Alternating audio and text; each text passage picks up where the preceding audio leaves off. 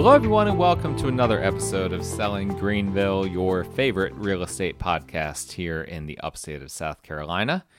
I'm your host, as always, Stan McCune, realtor here in the upstate out of Greer, South Carolina. And as I always tell you guys, you can find all of my contact information in the show notes if you need to reach me for any reason. Please review, subscribe, download, all of those wonderful things to the show. If you're listening to this on a certain platform, such as the Apple Podcast, know that it's also on several others, such as Spotify, such as Audio Boom, Google Play. I don't know. I've got it on a few others as well. If it's not on the platform that you prefer, let me know. Let me know so that I can make sure that we syndicate it out to those other platforms.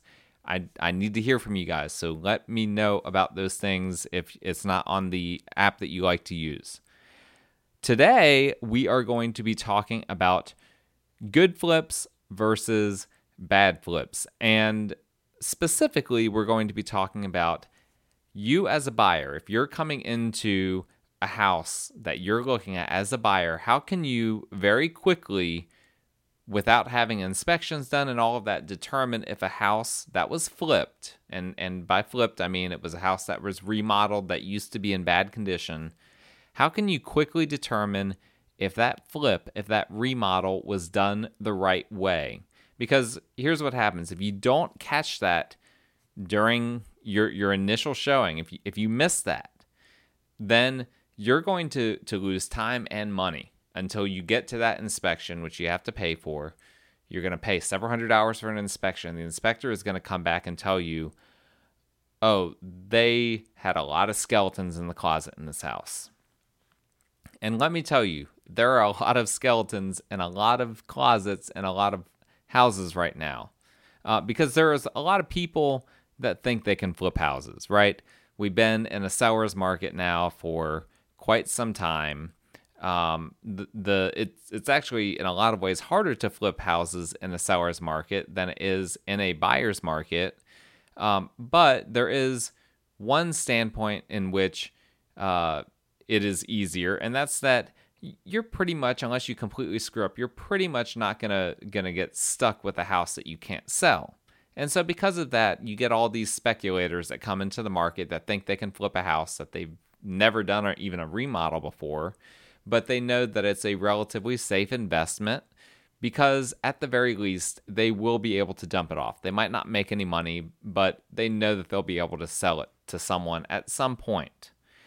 So there are a lot of people right now that think that they can become real estate investors by flipping houses. Let me just say this. This is kind of an aside, but if you're flipping houses, you're not necessarily a real estate investor. I don't really consider that real estate investing unless you have a well-oiled machine whereby you're doing it. You've got a team in place, you've got capital, you've got a strategy, you're doing different things in order to make sure that you can do multiple of these per year. If you're just kind of like, oh, the house next door went for sale and it's in bad shape, I think I'm going to try to buy that and then flip it. That's not real estate investing. That's just speculating, taking a low risk opportunity and then trying to make something out of it when really all that you know is that it's the house next door. You haven't gotten into the numbers and analyzed neighborhoods and analyzed markets and looked at supply and looked at demand and determined what your business plan is going to be. You haven't done any of that. All you knew was that the house next door came up for sale and you figured that you could flip it. And so that's what you attempted to do. There are a lot of those types of quote unquote investors in the market right now. And here's the problem with that, right? They don't have any experience with remodels. Now, let me back up for a second that there are some very experienced flippers that are not good at what they do. They're known for cutting corners. They're known for doing bad remodels. So a person's experience doesn't directly correlate with how good of a house flip or how bad of a house flip that they do. Some of the worst ones are by very experienced investors who are savvy enough to know exactly where to cut corners and get away with it. That being said, most of the time, the novice investors, those that are new to the house flipping game, are oftentimes the ones that are cutting the most number of corners. They're the ones that get in, that overpay for the house, and then they're trying to do the work, and they're like, okay, we've got to save money somewhere. Where are we going to save the money? All right, we're going to save it here. We're going to save it there. We're going to save it all sorts of different places. And they save it in ways that ends up hurting the buyer who ends up purchasing the house later. Now, there is one common feature of every flip house, okay? And you might hear my garbage truck going around the neighborhood because it's going around the neighborhood right now. But there's one common feature about all flip houses, and it makes sense. They all have good updated cosmetics of one form or another.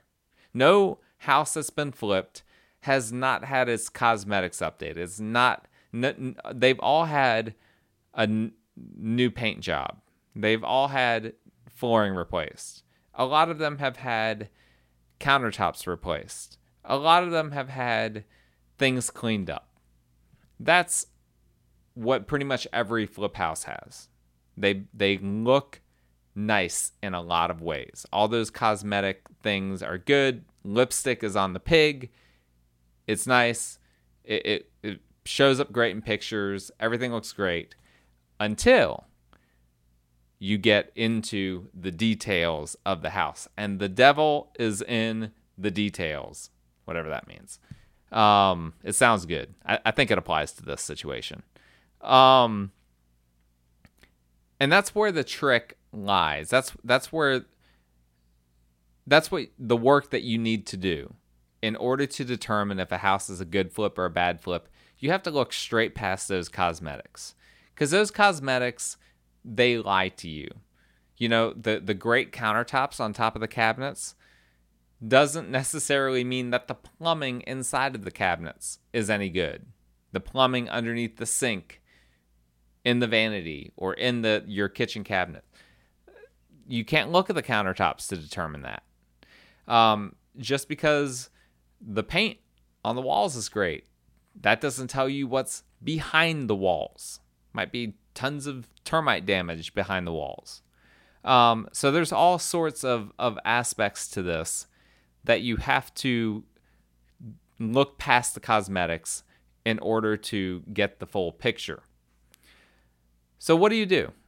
When I walk into a house flip, I can pretty quickly determine whether the house was flipped well or not flipped well, for the most part. Now, almost any house flip is going to have crazy things show up on an inspection report. By crazy, I mean, there's just going to be a lot of things. There is always corner cutting when people flip a house. It always happens. You just have to be prepared for that. If you're buying a house that was a flip house, because there's a very simple reason, right? They're on a budget.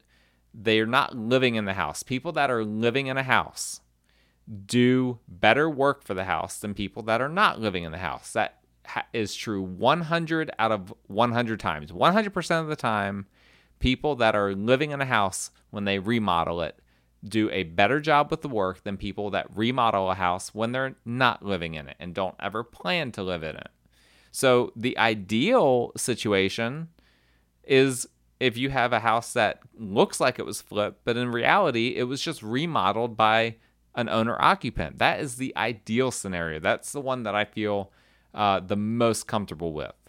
But in the situations where it was not an owner-occupant, it was a quote-unquote investor that did the work, there's going to be corner cutting somewhere. You have to be prepared for it. The key is you don't want to get way into the transaction, far along in the process, before you discover that whether the corner cutting was really bad or not. But the first thing you need to actually be looking, when you look at the house, when you go to the showing, You need to be looking for signs of corner cutting and then determine how bad it is. And you need to start on the outside of the house. The first thing you can start with is looking at the landscaping. Okay? This is a very common place to cut corners because a lot of people are willing to take a nice house that doesn't have great landscaping. But if the house does have really good landscaping, well, that's a really good sign.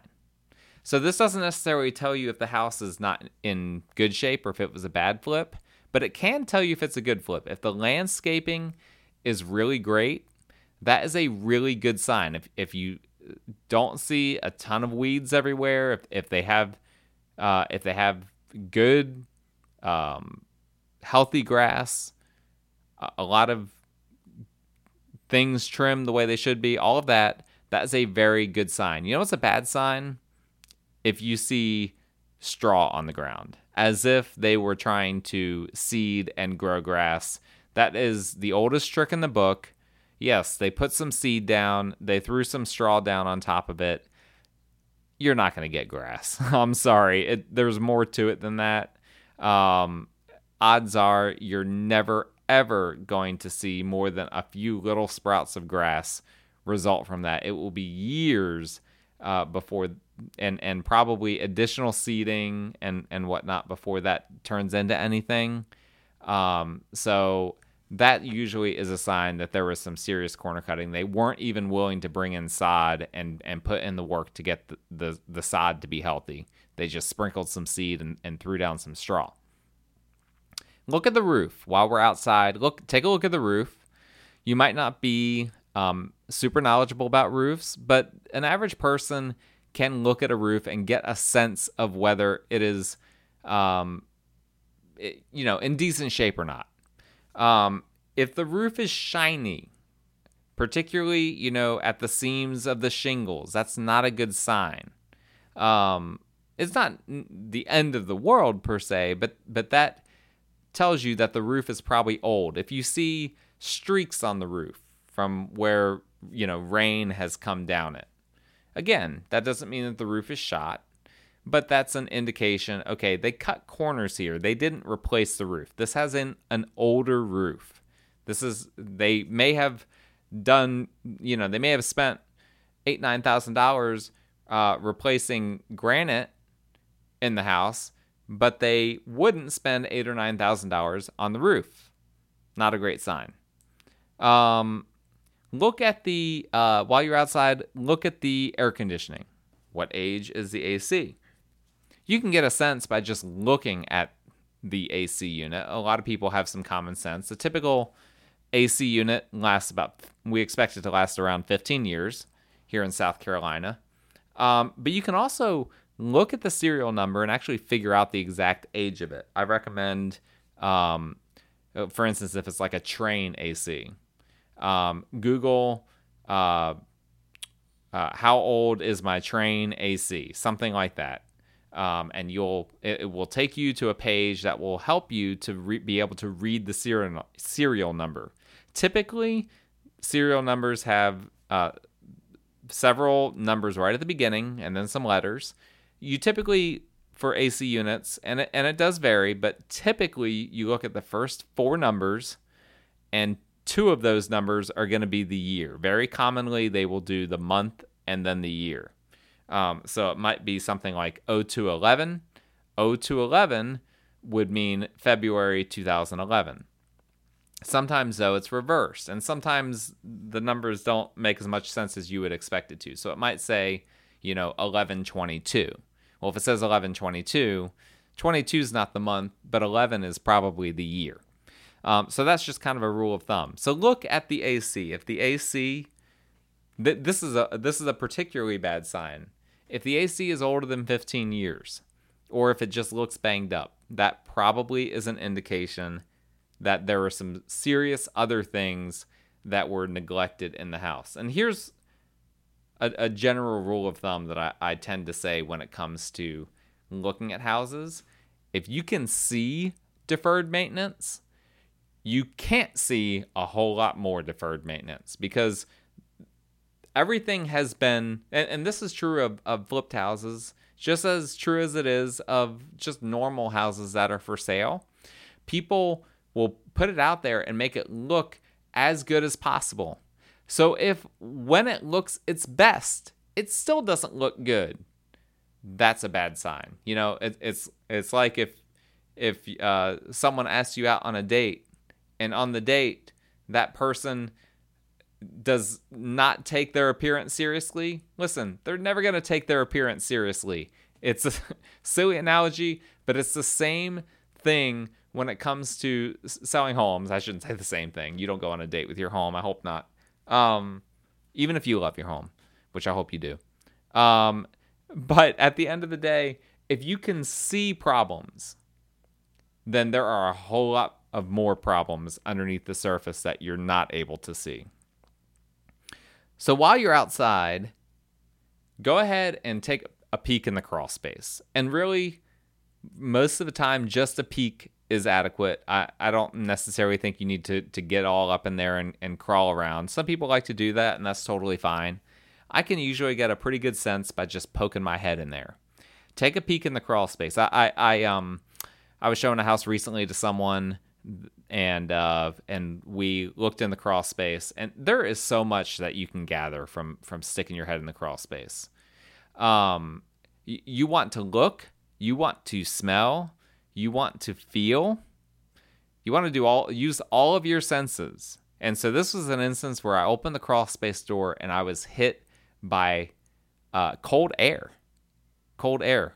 Well, what did that tell me? There's AC leaking somewhere in here. There's a duct that's leaking or something. And it's interesting because we had been inside the house and the AC did not seem to be performing very well. And it was like, well, here we go. This is the reason why there is some sort of a major leak down here that is pumping cold air into the crawl space rather than inside the house. If you see no vapor barrier in the crawl space, again, that is a bad sign. That is a sign of corner cutting, and an important one too. A vapor barrier, with the moisture levels we have in Greenville, you need to have that. That helps to protect the foundation, the wood structure of the foundation, from growing fungus, from having all sorts of issues, from the inside of your house having high humidity levels, all sorts of things. You see if the crawl space is wet. Now, there's going to be, listen, you're not going to have a bone dry crawl space. Let's just be realistic. There's going to be moisture. That is completely normal. But if you see like standing water in the crawl space, or it's just muddy, really bad sign. And if you see that, you're probably going to also see mold, fungal growth. Again, let's not overreact. These things are resolvable. I'm not trying to encourage you to, oh no, I see little white spores on a joist here. Listen, that's not the end of the world. But that may, if you're seeing some of these things, if you're piecing these things together, and the crawl space looks like it was neglected, that is another major sign of corner cutting. And that's a common area that flippers will try to cut corners because they know that a certain percentage of the market is just not going to look in the crawl space. And among those that do look in the crawl space, there's a large percentage that won't know what they're looking at. And so that is a very common spot to cut corners in. Another thing you can look for down there is missing or falling insulation. That's a sign of moisture issues. It also tells you that they didn't address the missing or falling insulation. I'll also open up crawl space doors and just see a lot of things down there. It's just like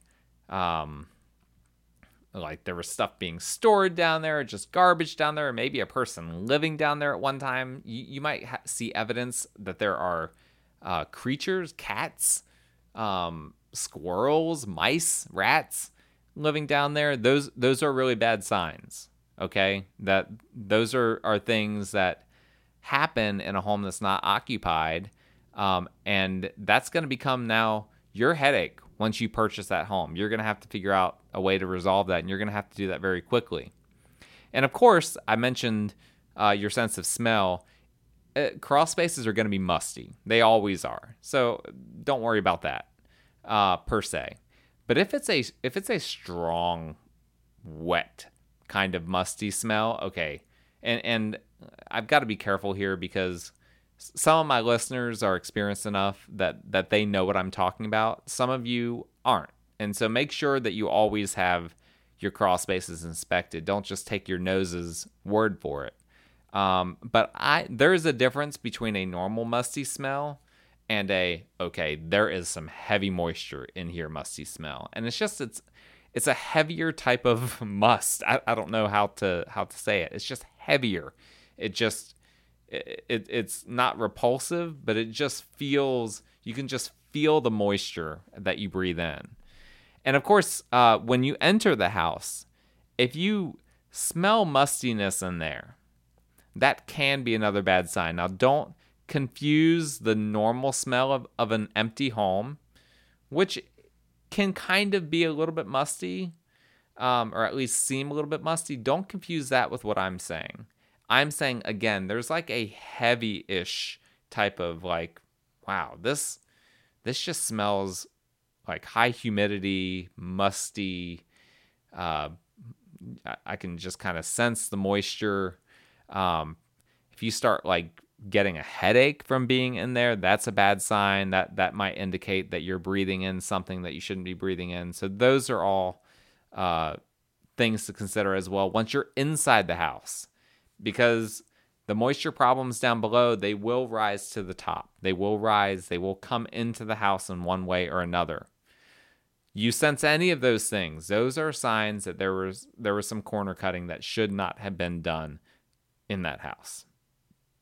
And at that point, you may want to consider, maybe this is a house that I shouldn't put an offer on. Again, this is just a guide. This is just a guide to help you be prepared.